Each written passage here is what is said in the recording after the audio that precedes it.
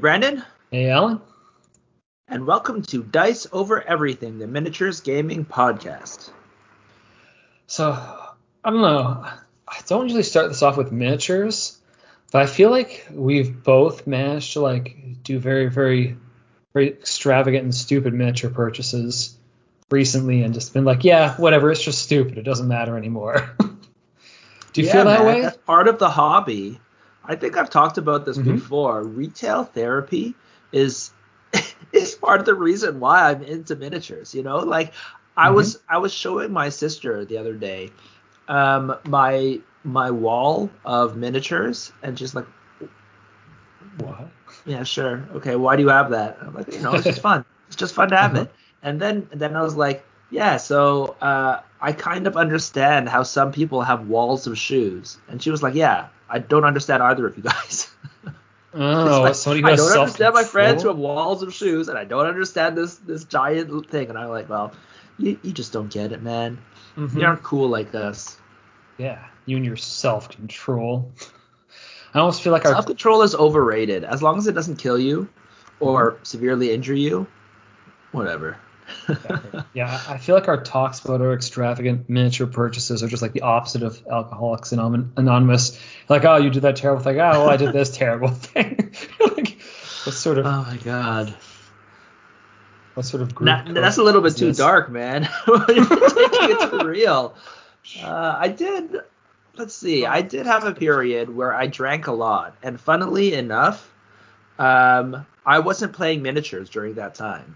So maybe miniatures has, because I have a kind of an addictive personality, miniatures has helped me be more healthy by cutting down on my drinking. For a while there, I was drinking was it every day? It was a lot, anyways. I don't know if that makes you an alcoholic or not, but I think I drank every day.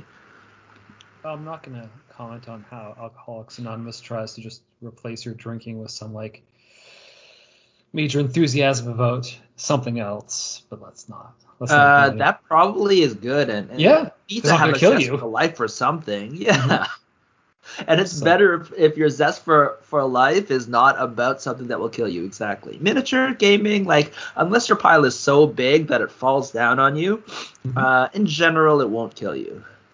No, and you can only sell it if you haven't opened it. Yeah, it's not like collecting rotten food containers that attracts pests. It just attracts no one except you. It's this giant pile. In some ways, it makes you lonelier. But for us, when you have the miniature gaming thing, it does have you go out, right? For some people, when they buy, for example, I guess shoes are pretty good because the entire intention of shoes is that you put them on and that encourages you to go out because they're shoes. They're for going out. So you put your new shoes on, and then you go out, which is good. Yeah, I don't know if people wear their shoe collections or they don't wear their shoe collections out. Because I know some people with miniatures are like, oh my god, if I unbox it, it's no longer a boxed, perfect, pristine product. It's no longer mint anymore. I feel that way about converting exclusives. Anyhow, that's not actually our topic, although maybe that should be a topic for some time. But our topic... The nature of obsession? Yeah. The nature of obsession and the different things that can make us obsessed, specifically fluff. So we had a previous topic about how fluff was the secret sauce, or if fluff was the secret sauce of wargaming, and we kind of had a lot of thoughts about it. So we want to revisit it, but this time specifically about light fluff games versus heavy fluff games. In wargaming, of course, since this is a miniature wargaming podcast, even though you might not notice it from our first 5 minutes of talking. Yeah. No, we talked about miniatures this time to begin with. That's true. Yeah, weird. But I know. It's meta, I guess. Yes. It was a meta way. It's not specifically about wargaming. It was. We started with miniatures, then went off track. What is the nature of purchasing wargaming? What is the nature of obsession? Yes. How does it relate to wargaming? We'll go read up on psychology for that episode, and then give everyone some terrible pop psychology. But the last episode about fluff, I think we sort of talked about what fluff is necessary to make a game successful. But for this angle, I think we're more getting of the light fluff versus heavy fluff. Just think of how you would define light fluff versus heavy fluff. For light fluff, I sort of on the most broad scale, I see light fluff being where the player can fill in a lot of gaps themselves. Is that sort of how you would define it, very broadly? That's how I pick. That's how I conceive it. Yes. Sure. Okay. And then I don't know if I would do it so theoretically. Okay. I guess first of all, I think it's important to talk about like just to get a recap of the last one, so everyone's on the same page of fluff in general, right? When we talk about fluff, it's the story portion of wargaming, right? The story and all of that kind of background thing that is not about the actual playing of the game or the specific miniatures, right? So I think in the previous one, we talked heavily about how art is an important portion of the fluff, and often, they say picture paints 1,000 words, but honestly, it's often way more than 1,000 words, right? Like we talked about how Warhammer 40,000, the art is so important for that entire thing of getting people into it, right? And so, and then there's also, besides just the cover art, the beautiful pictures inside that kind of hook you, like let's say the pictures of the different army factions, right, and how they're battling. There's also just the story, like the background. We're talking about war games, right? So it could be the history of the world if it's a fantasy world, where they're fighting, and those kind of. Do we talk about having good characters within the world too? Like not just having like an overarching idea, but actually like bring it down to the character level. Yeah, I don't know if we talked about that one. No, you have to go back and listen to it. So it's 112, I think. So if you want to go back and listen and tell us that we're wrong and we actually did talk about it, or one of us is wrong, I guess. we either did or did talk about it. Yeah. Yeah. So like the story, that the kind of character beats, right? Interesting characters, just like any kind of story, right? So it's kind of like all of that story that's gone into these different war games is specifically what fluff is. And so when you're looking at light fluff now to heavy fluff, I think now we can kind of, for me, I guess my definition, I think you're right, you can fill in a lot of things. I think that's necessary for light fluff. But to me, mine would just be operative. Like light fluff there's very little story and things like that. So you're forced to fill in the gaps. Okay. Yes. So you don't necessarily have to, right? I think that's kind of like a result of having very little fluff. And then the heavy thing is, when there's a lot. And I think it's easiest to understand it, at least in my point of view, with examples. Like Warhammer 40,000, you mentioned, the game is all fluff, right? The game, honestly, kind of, in my opinion, it's not very good, right? There's good things in it, but overall, nobody goes to Warhammer 40,000 and says, oh, I play Warhammer 40,000 because the mechanics are so cool and great, right? They don't talk about mechanics when they talk about Warhammer. They talk about the cool factions, the cool story behind those kind of things, right? And even when they have like you said, they fill in portions because of the way the world is, the things they talk about that make them love it is thinking about all the different stories in their army that they present to the table. Whereas the opposite of a light fluff game, right, is chess. You mean the step below that? Once you go below heavy to light to none? Or go. Or even, yeah, exactly. I was even thinking of Risk. It's like when you play Risk, the board game, you're like, all of our soldiers look the same. And even though there's countries here, it really doesn't particularly matter where you start out. You kind of just start out in some random spot. Just depending on how the game plays out. You always start out in Australia. I don't know what you're talking about. Yeah. If you want to be a different gameplay. If you just want to hold on for life. Yep. And then make your move by collecting cards. Yeah. But yeah, exactly, right? So the light fluff things, like even chess, I guess, has a bit more fluff than like Go, where Go is just territory control, right? And it in some ways, Go is a better simulation of actual wargaming, like actual battles, because it's just territory control.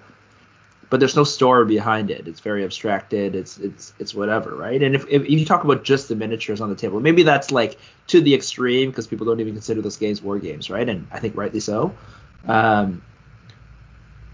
There are certain games that they often call them generic rule sets, right?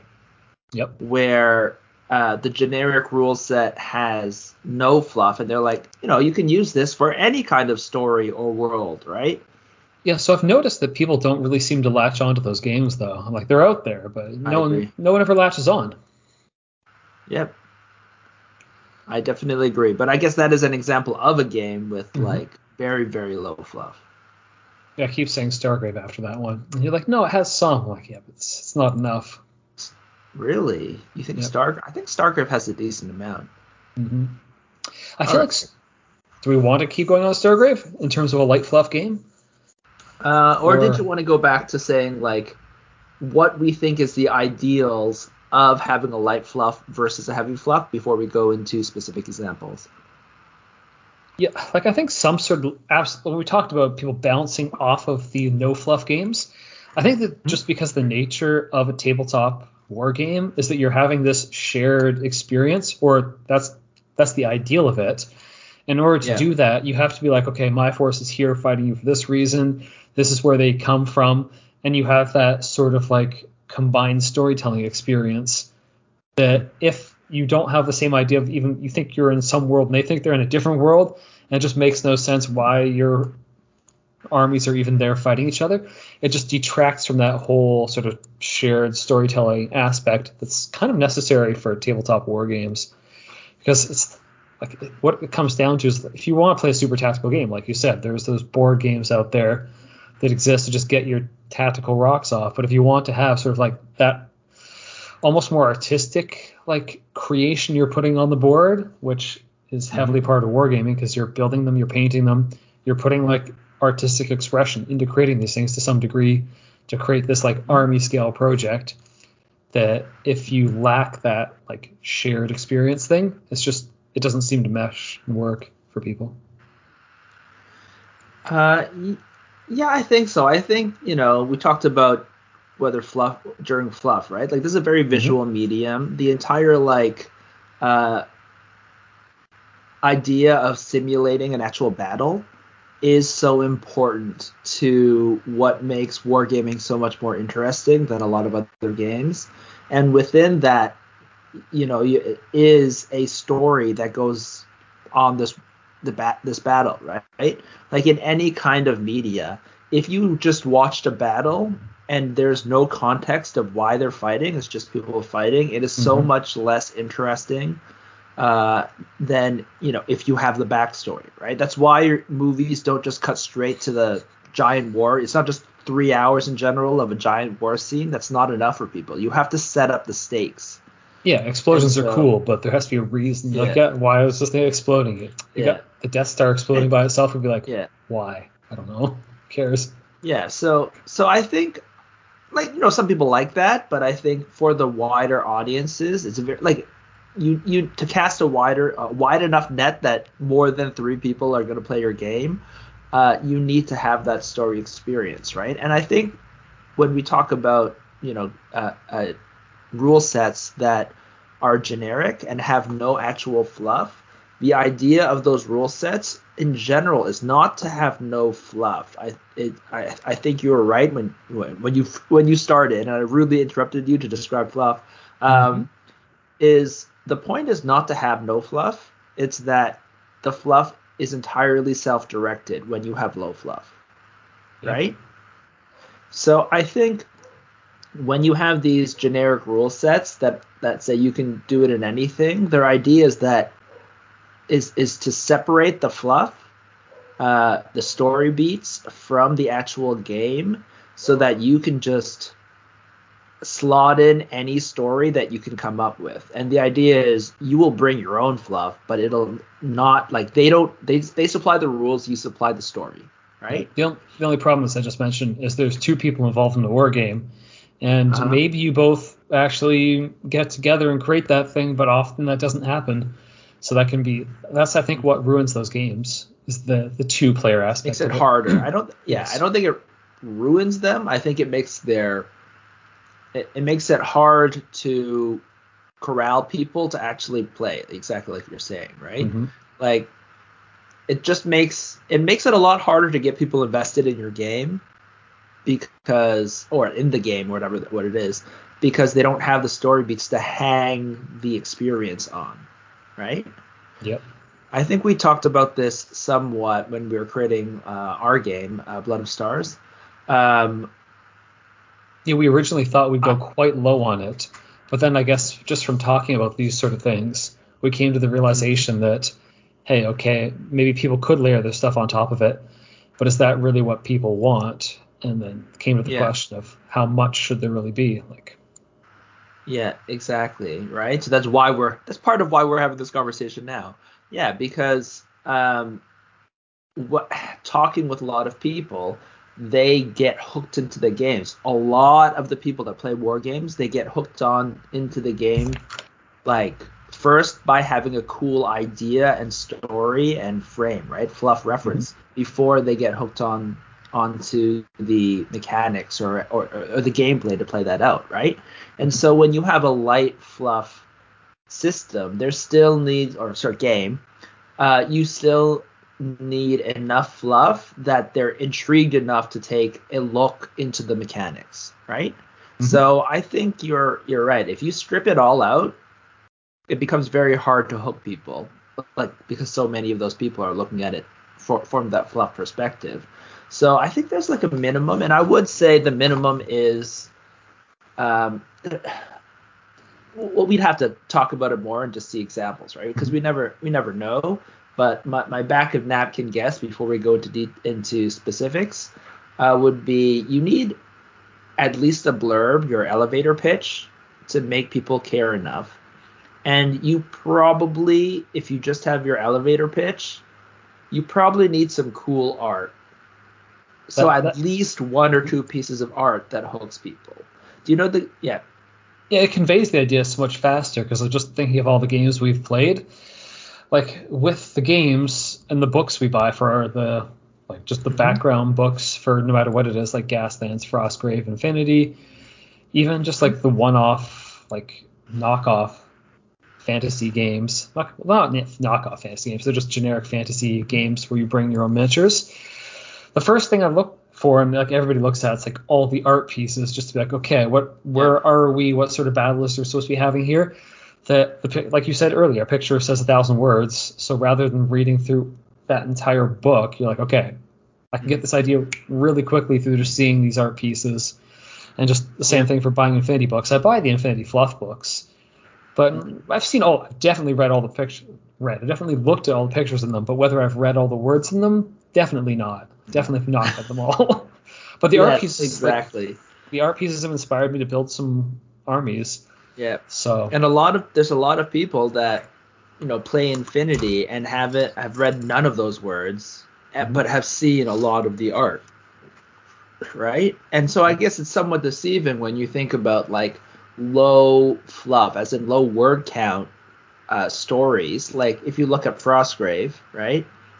Frostgrave initially, the core book is very sparse on text, right? It gives you enough. It gives you the elevator pitch. Frozen city, a magically frozen city that is thawing, and all these wizards are coming to gather, like unearth all of these treasures from it and fight each other, right?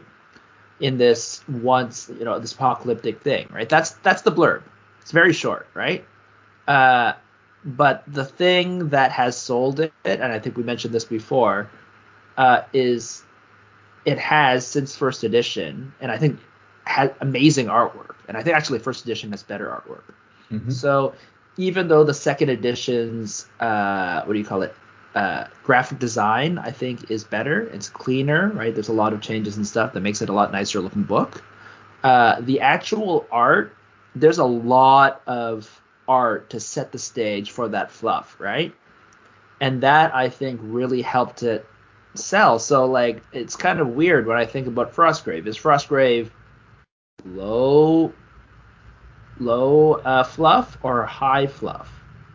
Because there's very little text. So when you actually are assembling your war bands, right? You can add in a lot of those details, but there's so much beautiful art to follow along. Is that low or high? In some ways, I feel like it ends up being kind of high, right? Because that sets the theme and the tone of the game and what people look like, what things like sets people's imagination going, right? Yeah, I was just thinking before this about like what high amounts of fluff is and like low amounts of fluff, from how I said at the beginning of how much you fill in versus how much the game fills in for you. Like that amount of art is giving you a huge amount of representation, because you think of something where you bring very little of your own ideas to the world.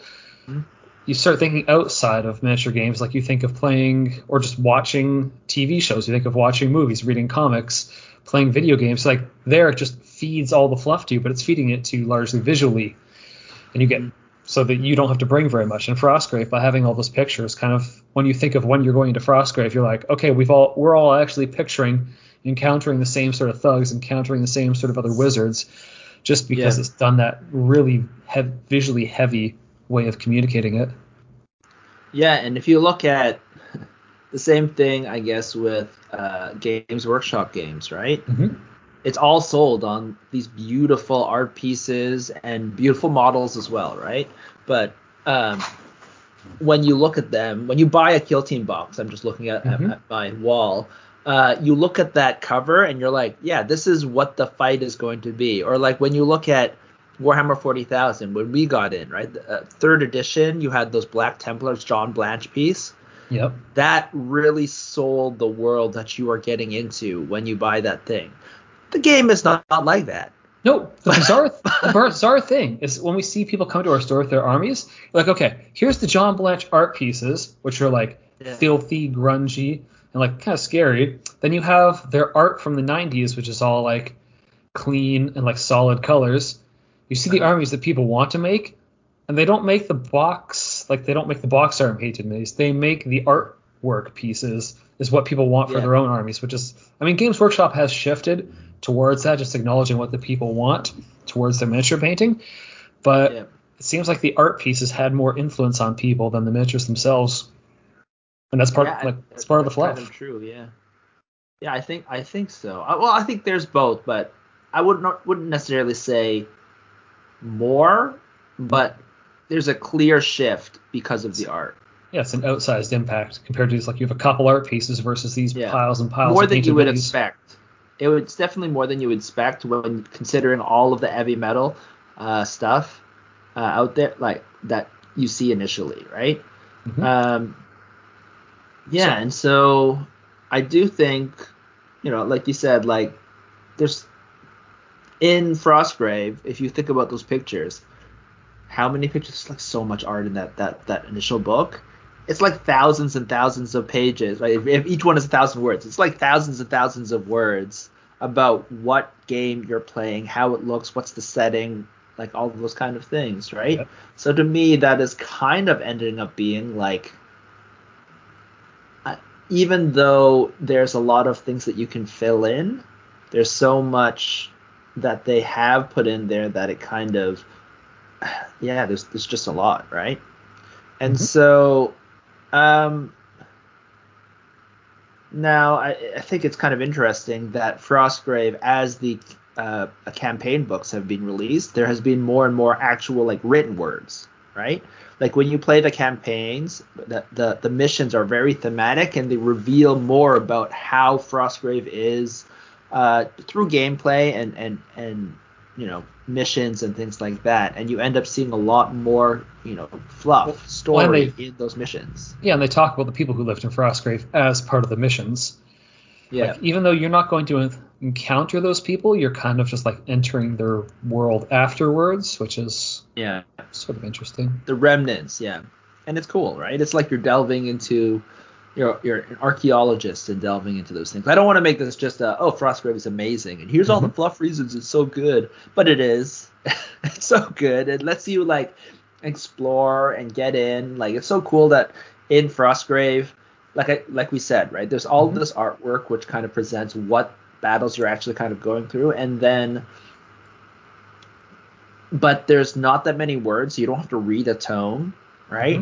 And you can bring so much of your own self into those games because you can fill all that kind of details in, right? And you can get in playing without getting all those details. But the more you play, just playing the campaigns and missions, the more you kind of understand the world of Frostgrave. Like there's one about the catacombs, and they're filled with gnolls, and there's just mentions of like a fighting pits and stuff like that. Then the gnolls actually survived, right, underneath Frostgrave in fighting pits, and you kind of understand a little bit more about the ancient denizens of Frostgrave. And then there's the university where you have a whole bunch of ghosts, right, who came from that world, and you kind of understand a little bit more about the world there. It's very the world reveals itself to you, and I know Joe McCullough specifically, the writer specifically said that he wanted the game to not have too much detail so you can jump in, but then as the game has gone, he's actually kind of filled in a lot, right?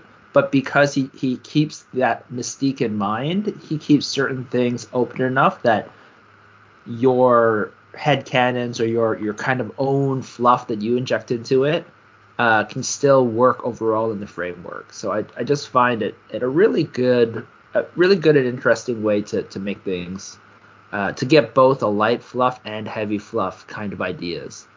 Mm-hmm. Yeah, so to shift gears to something I might consider more heavy fluff, War Machine, I would say, might tend itself more towards heavy fluff, because when you play a War Machine army, you're actually playing as a character. You're like, okay, there's this character. Yeah. The character has stuff written about them inside of all of these books, like their art piece. Okay, they've got the art piece of what they look like, which is kind of like the miniature, but they just have like in their books, they have long stories about how the people interact with other people, and you're not bringing your own like generic captain to the thing like you could in 40k. You're not bringing like your wizard you made up in Frostgrave or anything else. You're like, no, you're this dude in this period with like other characters from the world in your army. If you want to win, you have to bring those characters so you have them in your army. And just like it feels very heavy. That game felt very heavily fluffed to me. Yeah, and I thought, when we played originally 40k, I felt like I didn't like it, right? I wanted to have my own guys, but when I started playing it, I ended up, it's very natural. I ended up falling in love with the characters that I was playing for the armies, right? And it did kind of hook me, right? And I ended up reading all of the stories for my favorite casters, they're called, right, in War Machine, and getting very sad because my favorite casters were like side characters basically in the main story, because there's like a core set of, I don't know, 10 or 20 guys that are like the real main characters, but there are casters for guys that are side characters, and then you're like, oh, I chose a side character as my favorite guy. Great, I have one story, and he's mentioned in you want to be a special snowflake. Why would you choose like the popular one? Of course you're going to choose the snowflake character. He was literally one of like the first guys that was the guys that were released in a new book when I started getting in. So I didn't even know that I was choosing a side guy. Come on, he was like a big, strong guy with a giant beard. How could you not love that guy? Yeah, I'm trying to think of whether I like the characters being in there or not. Was it too much? So yeah, I guess like it. I think it's just different. It is a different way to play, and I guess it's different for different people. I guess it lets you get more into the game, though. You're not just like, oh, who's this guy? Like, you don't know anything about him. I guess you start feeling more attached to them when they offer you, like, the deeper levels of fluff. You're like, oh, okay, this guy looks cool on paper. And then I guess it lets you find a different way to express your interest in that particular army by just feeding you more stories of the background, rather than be like, oh, it's just a generic, like, druid warcaster dude. And you're like, okay. Yeah, I do think so. I feel like it's just a different thing, right? Sometimes it's a different experience and selling to different people, right? It's not selling to explicitly different people, but different things that you want, right? At the time, right? Like building your own army and creating your own fluff is fun, but it requires a lot of time for you to think about all those things, right? So that you can you can create that framework to bring. Mm-hmm. When you're actually playing out the stories that, have in the book, right? You're playing these characters. You don't have to think about that, and you get all of the stories because, they'll write stories about other characters, right? It becomes a lot more like, I don't know, like literary in certain ways in how you experience and enjoy it, whereas the other one is more about like creation and creativity, right? Which you don't necessarily like. Neither of them are bad. They're just different experiences, right? So I do like having those characters and playing games with those characters, but I honestly do like it when they're separate, right? Like if I want a game where the characters are centered, where some people center the characters, I want those games to be ones where we all center the characters. So like you said, War Machine, where they're all casters. Everyone plays a real, like a character in the world. You can read about the backstory, you can read about the history, and then you're fighting. Malifaux, which I find is like a modern game that I would actually want to play. Okay. Not the War Machine still exists, so that's wrong to say it's not a modern game. Yeah. But anyways, the entire point is, Malifaux, they have all these characters. It's the same kind of thing, right? And I do think it's sometimes, every once in a while, fun to play in those worlds and experience those characters and kind of live in that space of those characters that have so much written words about them. Yeah, when you encounter another one, you don't need the other person to explain the whole thing to you. It's like, oh, okay, you're that character. Yeah. I have a general gist of like who I'm fighting against. So you're not just like, oh, I'm fighting some generic enemy. Like, oh, okay, it's this. Yeah. But then sometimes it kind of doesn't especially if those two characters have, backstory, like interactions, and you can kind of, just by showing up with those two characters, when you play the battle, you kind of re-experience those stories that you read about, right? Yeah, that's why there might be a limit to how much fluff you actually want in the game. Because if you're like, no, these are the exact battles that have occurred in this world, like there's no room for anything else, we've flushed out the whole timeline, then you're kind of it kind of ruins people's experience when they're like, oh, but this shouldn't be a real thing in this game. Like I think there's a limit to how much fluff you want to give to the people. You've got to leave some like blank unknowns out there for people to fill in on their own, so that when they have that battle it can make sense to them rather than clashing with being like, oh, so why do I have this? Like I'm thinking of X-Wing, where you've got like, oh, it's Han Solo piloting a Y-Wing. It's like, well, it's just good because the combo of the cars put together. You're like, this doesn't make any sense. And why is he fighting like this Clone Wars guy inside of a other era ship? It's like, oh, because that's good in the game. It's like, okay, you clearly put too much fluff in this because now it conflicts with our whole game and our playing each other. Yeah, so I think you're spot on. For me, at least, this is different for everyone, right? But for me, I think this is one of the reasons why, even though I really like comics, I actually don't like Marvel Crisis Protocol, because I like comics to have the experience of, like, I like comics because they're story-based things and you read the stories and those are the lives of the characters.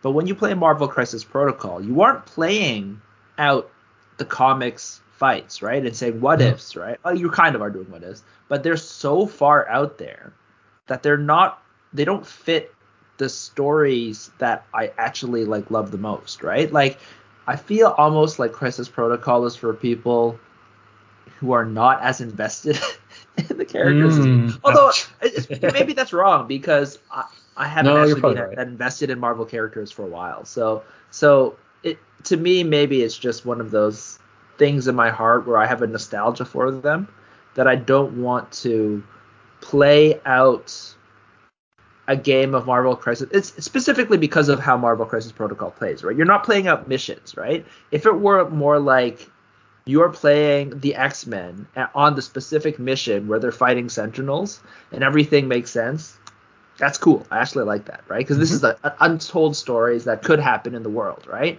But in Marvel Crisis Protocol, you're literally just grabbing random heroes and throwing them together in some sort of Fortnite kind of battle, right? It's like everyone has a hero. Like, oh, sure, Hulk acts like the Hulk, but why is the Hulk fighting another version of the Hulk, or, Yeah. or the Hulk fighting everyone. I chose the wrong character because the Hulk will literally fight everyone, and fighting an alternate version of the Hulk totally makes sense in the world.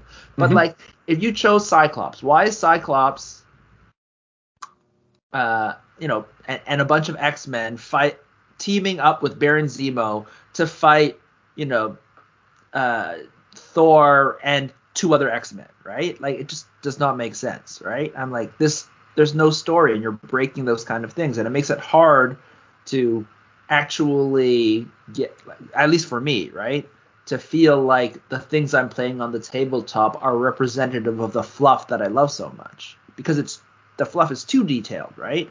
And I think this is something that we kind of glossed over, but like, Marvel Crisis Protocol has an IP, and so the fluff is not in the book, right? It's not in the rule book. It's in all of the comics that you've read, right? The IP has become built in. Same thing with Star Wars, right? Yep. And technically now the same thing with Warhammer 40,000. But the Because difference is they have all Warhammer the 40,000 books out there. They have all sorts of stuff that's really flushed out. But to be fair, in Warhammer 40,000, they have like, oh, there's this other Space Marine faction over here that you don't know about. What like this other Eldar craft world? They explicitly like write in that to the fluff, where they're like, you are welcome to create your own thing within this, and it is something that should exist. So I think that's one of the things that really works with Warhammer 40,000 or works with games, also War Machine. They're games that where their worlds are tailor-made for wargaming. Yes. So they're basically created for you to actually battle it out. Whereas when you have super detailed fluff, like for Marvel characters, it's way more detailed than any stories that you would find in the wargaming universe, right? Besides historicals. But it's too detailed. So you can't imagine these kind of battles with these characters because you're playing Spider-Man, right? And if you read the comics, you know every single fight that Spider-Man was ever in if you were reading the comics. Yep.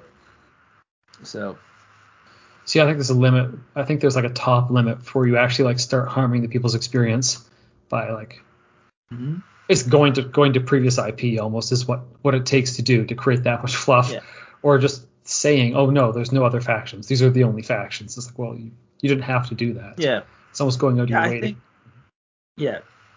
I totally agree. Sorry, I cut you off to agree with you. Yeah, that's good. Yeah, and just going to the very opposite end of like something that's within like wargaming tangential, like D&D, where you can have figures and you are playing at the table and you are rolling dice. Like in D&D, you're spending all your time communicating your like shared story. If this is who my character is, this is who your character is, this is how we're communicating. Like, a lot of people find that fun, but they're spending 100% of their gaming time just to be able to create the fluff behind those characters. And it's like, there's not much time left to roll dice to beat the monsters. If that's what you want to be doing, which tabletop wargaming, you're spending a lot of time just beating each other up and figuring out the tactics to do that. So the game's got to give you that level of fluff so that you can have that communication, so you're not just spending hours being like, oh, here's who I am, here's my character. There is the argument. I think D&D is actually a good argument for saying that people love doing that, right? Yeah, so there are some people who love doing that. You don't need to do that at the game table. And like we said, the generic kind of rule sets tell you, go back, go at home, drum up all of your theme and your story, and communicate with your friend basically what the story of the world is beforehand, and then we have this rule set for you to play out the battles, right? That you imagine in your head. And I agree.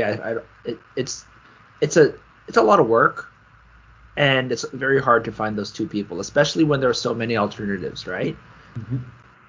So I do think this is partially why a lot of games and a lot that take off are glomp onto pop culture stories, so that it's built in, right? So when we said, right, you have those short blurbs and things like that, you can that just tell you, yeah, this is cyberpunk, or this is Tolkien fantasy, or this is Conan fantasy, or this is sci-fi western, right, for Stargrave.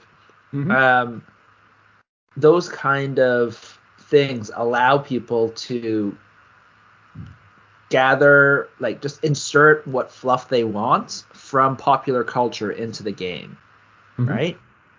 And I think the IPs work because you just know, right? Like you everyone automatically, like Star Wars is its own, fluff story. You just say Star Wars and everyone kind of knows what you're talking about, right? And so it's the same kind of way. But with also, of course, there's also brand recognition and all those kind of stuff that helps, right? But in terms of just the fluff aspect, it allows you to bring in so much with so little words, right? Mm-hmm. So it was already a buy-in from people. They're like, oh, okay, I've bought into yeah. this whole concept. You don't have to sell me on the fluff part or the world we're to play in. So I guess one other thing, specifically about possibly having too much fluff, is what about historicals? Historicals have the most detailed fluff because it's reality, and reality is the fluff is so real, it's like it actually happened. Yeah, like we're not that deep into that sort of thing, but I find those people are just like trying to recreate a battle, kind of like just creating their own like diorama of it almost. Yeah. And like I like the tactical. It. Yeah. Yeah, they want to experience that battle, kind of just like making their own movie version of it or whatever. Mm-hmm. But I like the tactical aspect of Wargames, so I don't want to go anywhere near that. And I want the tactical aspect is totally in those games. That's the entire thing, right? You could change the tactics of the battle. Be like, oh, what happens if they took this? People that play those games love the tactics. And love playing out, seeing if the tactics work out, and seeing what could have changed, right? If you had done the tactics differently. But there's also definitely, especially when you're talking about like creating your own missions to simulate what actually happened. It's almost like, because there's real history and there's some sort of simulationist when you play war game. You can't be like, you can't use the war game to truly be realistic. It's almost the other way around, where how realistic a war game is depends on how well the actual battle, when you play it out, simulates what actually happened. So they're like, oh yeah, in the war game, in the war game, you definitely will not be able to have these guys come in because in reality they couldn't come in for whatever reason. So that has to be baked into the game, right? So I still, I don't know where I was going with that actually. You can only turn it so competitive and still have it be like, oh, we're still playing in this world, but we have to make this weird manipulation to make it a competitive game. I guess it's, there's still there's lots of tactics. In some ways, often it's more tactical. Yeah, I personally prefer to produce my own like vision within the world. I don't usually want to play like this chapter of Space Marines or this like Napoleonic army. I'd rather like insert way more of my own like visual idea of it into the army than those games. They're like, oh, here you're the red team and you're gonna paint all your guys red. I'm like, nah, I usually almost never do that. So your feeling is reality is too fleshed out for you. In most games, there's too much fluff in reality. I don't want to just play out like the entire thing and then play out historical battles and be like, most likely, if the rule set's any good, what's going to happen is actually what happened in history. Unless you roll super hot and you roll sixes all day. Yeah. No, I want the whole like. And that just means that the game was broken and we got to redo the mission so with rule sets that actually more equally model what actually happened. Yeah. No, I want my own army list and then my own look of it to reflect it. I don't want to be like, oh, here's your kill team. Your kill team has these guys on it. Your kill team is this color. Or your combat patrol has these things. I'd be just like, okay, well, I feel like if this is the combat patrol for Warhammer 40k you're given, I should just be painting it in those colors. And I'm like, oh, now I'm just being forced to like do these steps to make it how they see it. This is more about getting into a game, though. I don't think this is really about necessarily fluff, right? Because, when you actually play, you can always go, like when you have detailed fluff, you can always just go against the fluff, right? When you're playing the game with your friends, you ultimately, one of the great things about wargaming is that you can do whatever you feel like when you're actually playing, right? Mm-hmm. As long as you have buy-in. So if you have a lot of detailed fluff, you can write your own fluff as long as your friends or the people you're playing with are okay with it, right? That's what happens with a lot of games of Warhammer 40,000. When you have characters, let's say you have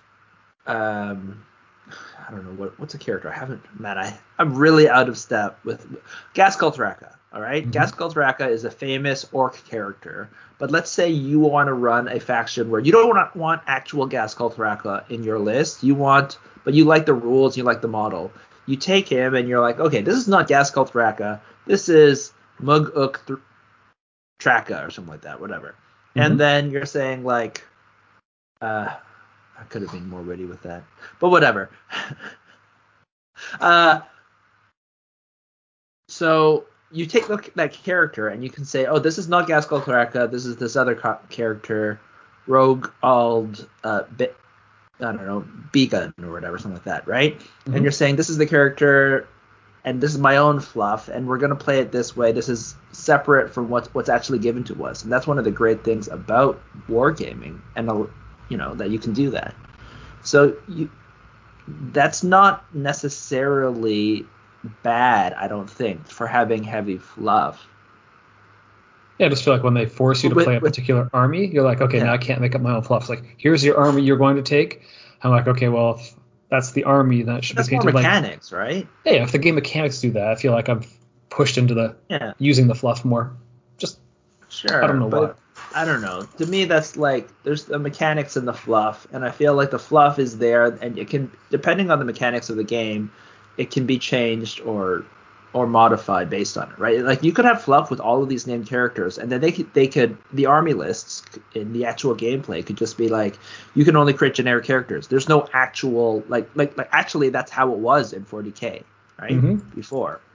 Right, there were a bunch of characters, but you had your Space Marine captain, but you're like, okay, well, this character from the book was this type of captain. You can give him like this variant, and then you can call him that if you want. Mm-hmm. Exactly, right? So to me, that's just a separation of the design of the game and whether you want to lean in to have those characters be reflected, how heavily reflected they specifically are in the game, right? Yeah, I just on the mechanics front, I don't like it when they force you to become the character. I'm like, oh, sure. Now my creative ability has been cut down. Not that it has been, but it just feels like it has been.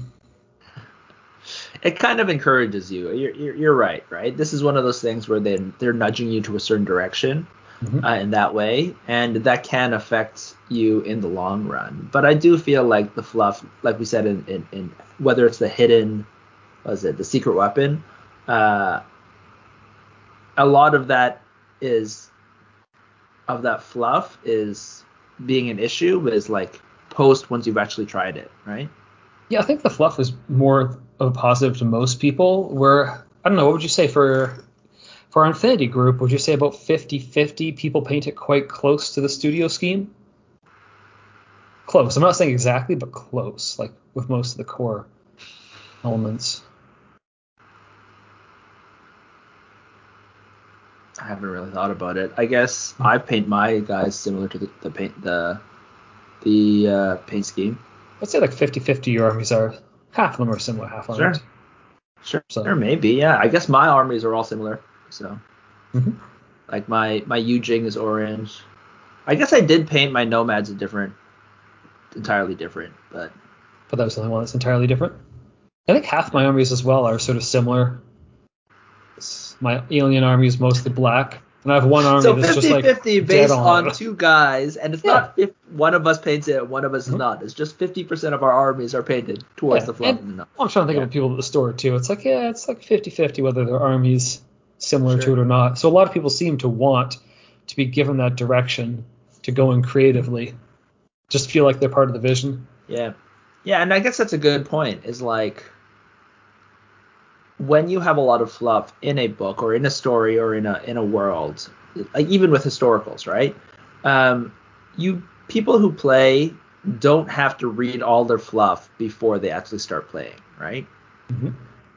one of the things with having lots of fluff, like if assuming you don't just force the thing by saying, having people have to play those characters, but even if they do play the characters, if they don't know anything about the fluff of the character, does it matter that it's called like I don't know, Victoria and not Sword Lady, right? If you're playing Malifaux, right? Like if it was called Sword Lady, would it be any different if the rules were exactly the same versus calling it Victoria? I don't know. I think it gives people more of a connection to it, honestly. Like, oh, they can personify it better. And they're like, oh, well, it's not just some random thing. I feel more connected to it. Sure. And but I guess my point is that people can engage with it as much as they want to, right? When you have more than enough fluff, right?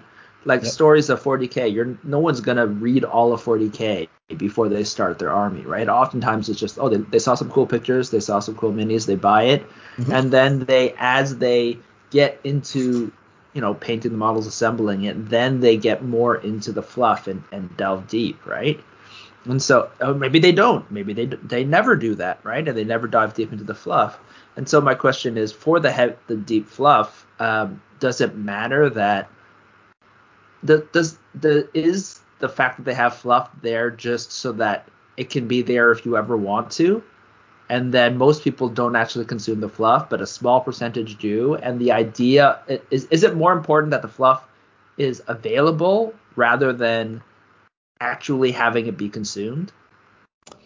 Yeah, I think it does matter because if you think you need to make things where people can become obsessed with them, if you really want them to be your core supporters and have like an entire closet full of Nikes, it's like you've got to give them some like crazy weird shoes and like things they can get deeper into that most people are just like, oh, I don't know, I'll just buy like this standard shoe I go to the store and get that says Nike on it because I like Nike, whereas there's like crazy alternative versions of them out there so that people can get really into it and be your Nike evangelists and put on Nike run events and put on like, it's like you want people to be evangelists for you. How obsessed are the people gonna get for Nikes if they're only ever caring about Nikes when they're running? You want them to think about Nikes even when they're not running. You want to be thinking about them. They're reading about Nikes. They're doing all this kind of stuff afterwards, even when they're not running. They have the entire Nike experience more than just when they're using the shoes. So I think, in the same way with miniatures, right? You want to give people who lightly get into the game and experience it a way to dive deep so that they get hooked. And I think fluff is one of those ways, right? Yeah, to turn people into your evangelists, you have to have like why do I forget their names? I think that Tom Cruise was part of that religion. Maybe we shouldn't even say it online. We can't know that they know deeper levels of secrets that get revealed to them the deeper they go into Tom Cruise's religion, people. Yes, whatever. Yeah, you get people hooked. I think so. And then once they get hooked, they will start spreading the word, right? And so maybe even though a small portion of your community actually reads that fluff, they become the people that hook all the other people, right? Yep. Yeah, they're the ones that keep the game, like keep game events going, keep all want to run tournaments and things like that. So yeah, and I think that makes sense. I think that makes a lot of sense. So it's good to have a bunch, but also have your game, these war games, be able to be consumed lightly, right? Yeah. So you should be able to play your game without getting hooked on or understanding all of that kind of fluff. It shouldn't be mandatory, like so we were talking about with the characters and stuff like that, to understand, right? And to get into it, but it's great when you reveal it. That's why I think Frostgrave is great. Because you really want to buy every single book. You're like, oh, well, this happens here and this happens there. Or just some people can like flip through a few pages of the book and be like, oh, okay, I see the pictures of the thugs and everything else, and I got it. Yep. And I wonder actually if that's partially why Joe McCullough started filling in more into the story, because he's giving little pieces for the people who are really into the world, right? He's giving the little more nuggets to kind of explore and see every single time you buy a new book, right? It kind of gives people, like you said, things to get hooked on and to continue to fall in love with it. And it totally worked on me, as you can tell. Yep. I only read the missions when they come up. I don't, they come up. Hey, We played a lot of Frostgrave. I still read the blurb at the beginning. You actually know a lot about Frostgrave just by playing the missions. Yeah. No, I found like even the Infinity, when they put narrative events on, I'm like, oh well, if I'm going to be part of this event, I should read the 4 pages of fluff at the beginning of this event, and then like everybody now knows that fluff and becomes more invested. So it's kind of an interesting way you can like integrate the rules and the fluff to force people to get more invested by reading it. Like even though like they get me to I was so happy when Tony Makayana died, just because we played it. Yeah, and they gave us information about it. Yeah. And the fact that she's supposed to be, a tag controller, and it kind of fills you in on, you have these robots, right, in the game, and if you didn't know the fluff, you wouldn't know they have human controllers. You would just be like, oh, these are giant robots. Yeah, it's controlled by the AI because there's an AI in this world, right? Maybe. Yeah, exactly. But then when you hear about that fluff, you're like, oh, they're actually controlled by people who are off-site in a certain area, and then they remote control. But they have like a direct neural link so that people could actually get access back. There's a two-way link, and people can hack back through the link into them. Yeah. So that was cool. So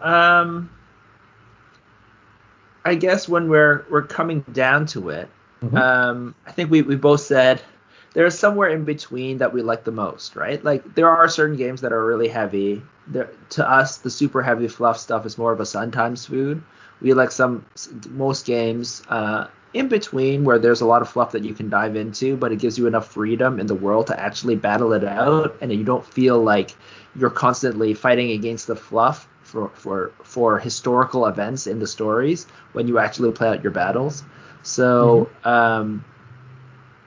but is there any kind of that's I guess my ideal, right, when we play, but is there any ideals, difference in your ideals of what you like, or did I sum it up pretty well? Oh, I think you summed it up. I think I already mentioned before that I want there to be an existing world, but I want to leave those spaces to create like your own vision within those particular like existing armies and stuff. Yeah. Which might be why I really like building mercenary companies in Infinity. It's like, oh no, this is even like more niche. And it makes it even more sense when they're fighting randomly everywhere because they just got paid to do it. Some rando guy in some random place paid them, and so they're just fighting and doing. They paid them to steal whatever shit in this mission. Like, paid. Yeah, exactly. Pan O paid the mercenary company to fight Pan O to get the actual thing in some weird like psyops kind of thing where they're doing a false flag or something like that. Yep. That's why they sent one orc to fight another orc. Heavy trooper. Yeah, so I think that's basically our thoughts about it. Is there any other things you wanted to go through before we wrap it up?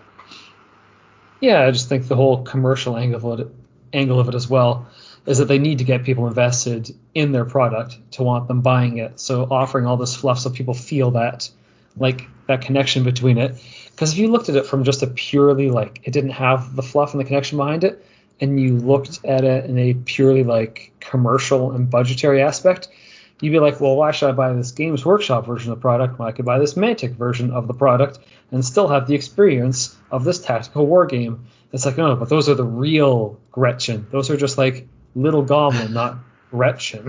Like, okay, I have to buy this version. And everybody else is like, no, you have sort of attachment to the fluff. Yeah. Yeah, and everybody else is like, no, you have to buy that version because that's not the real character, or that's not a real Blood Angel. That's just like a bulky space armor man painted red. Yeah, it's actually interesting. Like,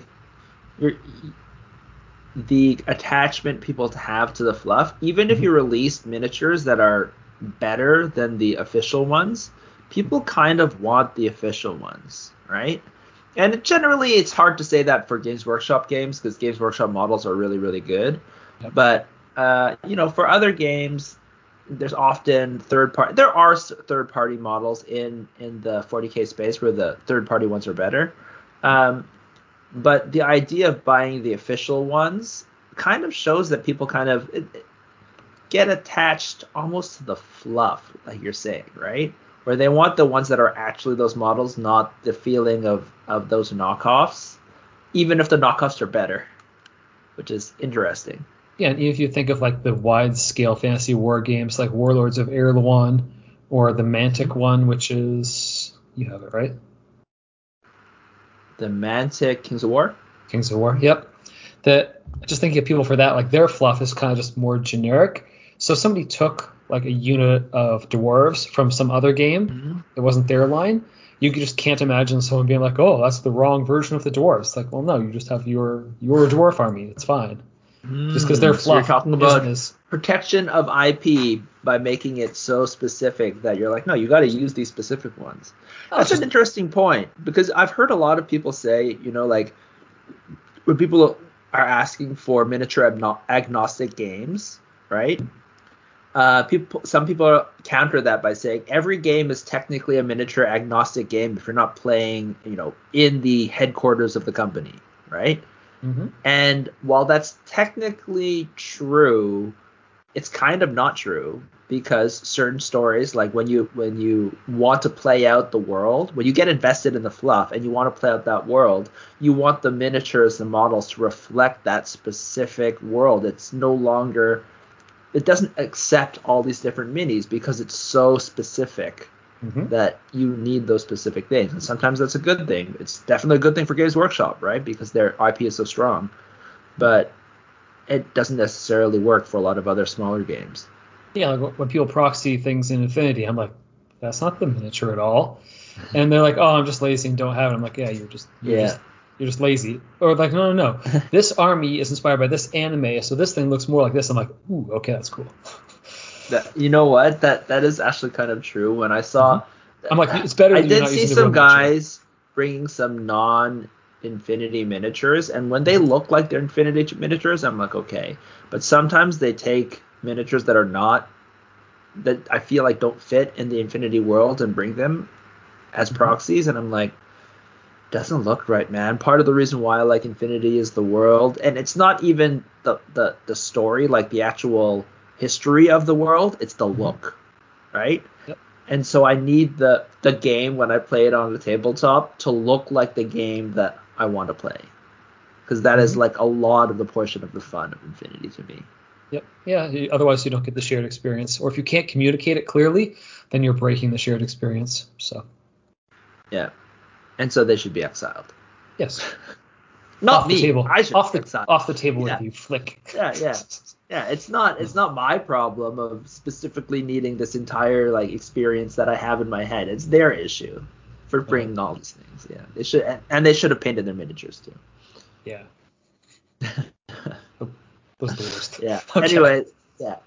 All right. On that note, I think that's our podcast for this specific topic about light versus heavy kind of fluff and how it intersects with our love of these miniature games. If you have any questions or ideas or comments, send them to us. We'd love to hear them. If you want to disagree with us or agree with us a lot, email us at contact@diceovereverything.com. Or find us on Facebook. We're Dice Over Everything. This has been Alan. It's been Brandon. Bye.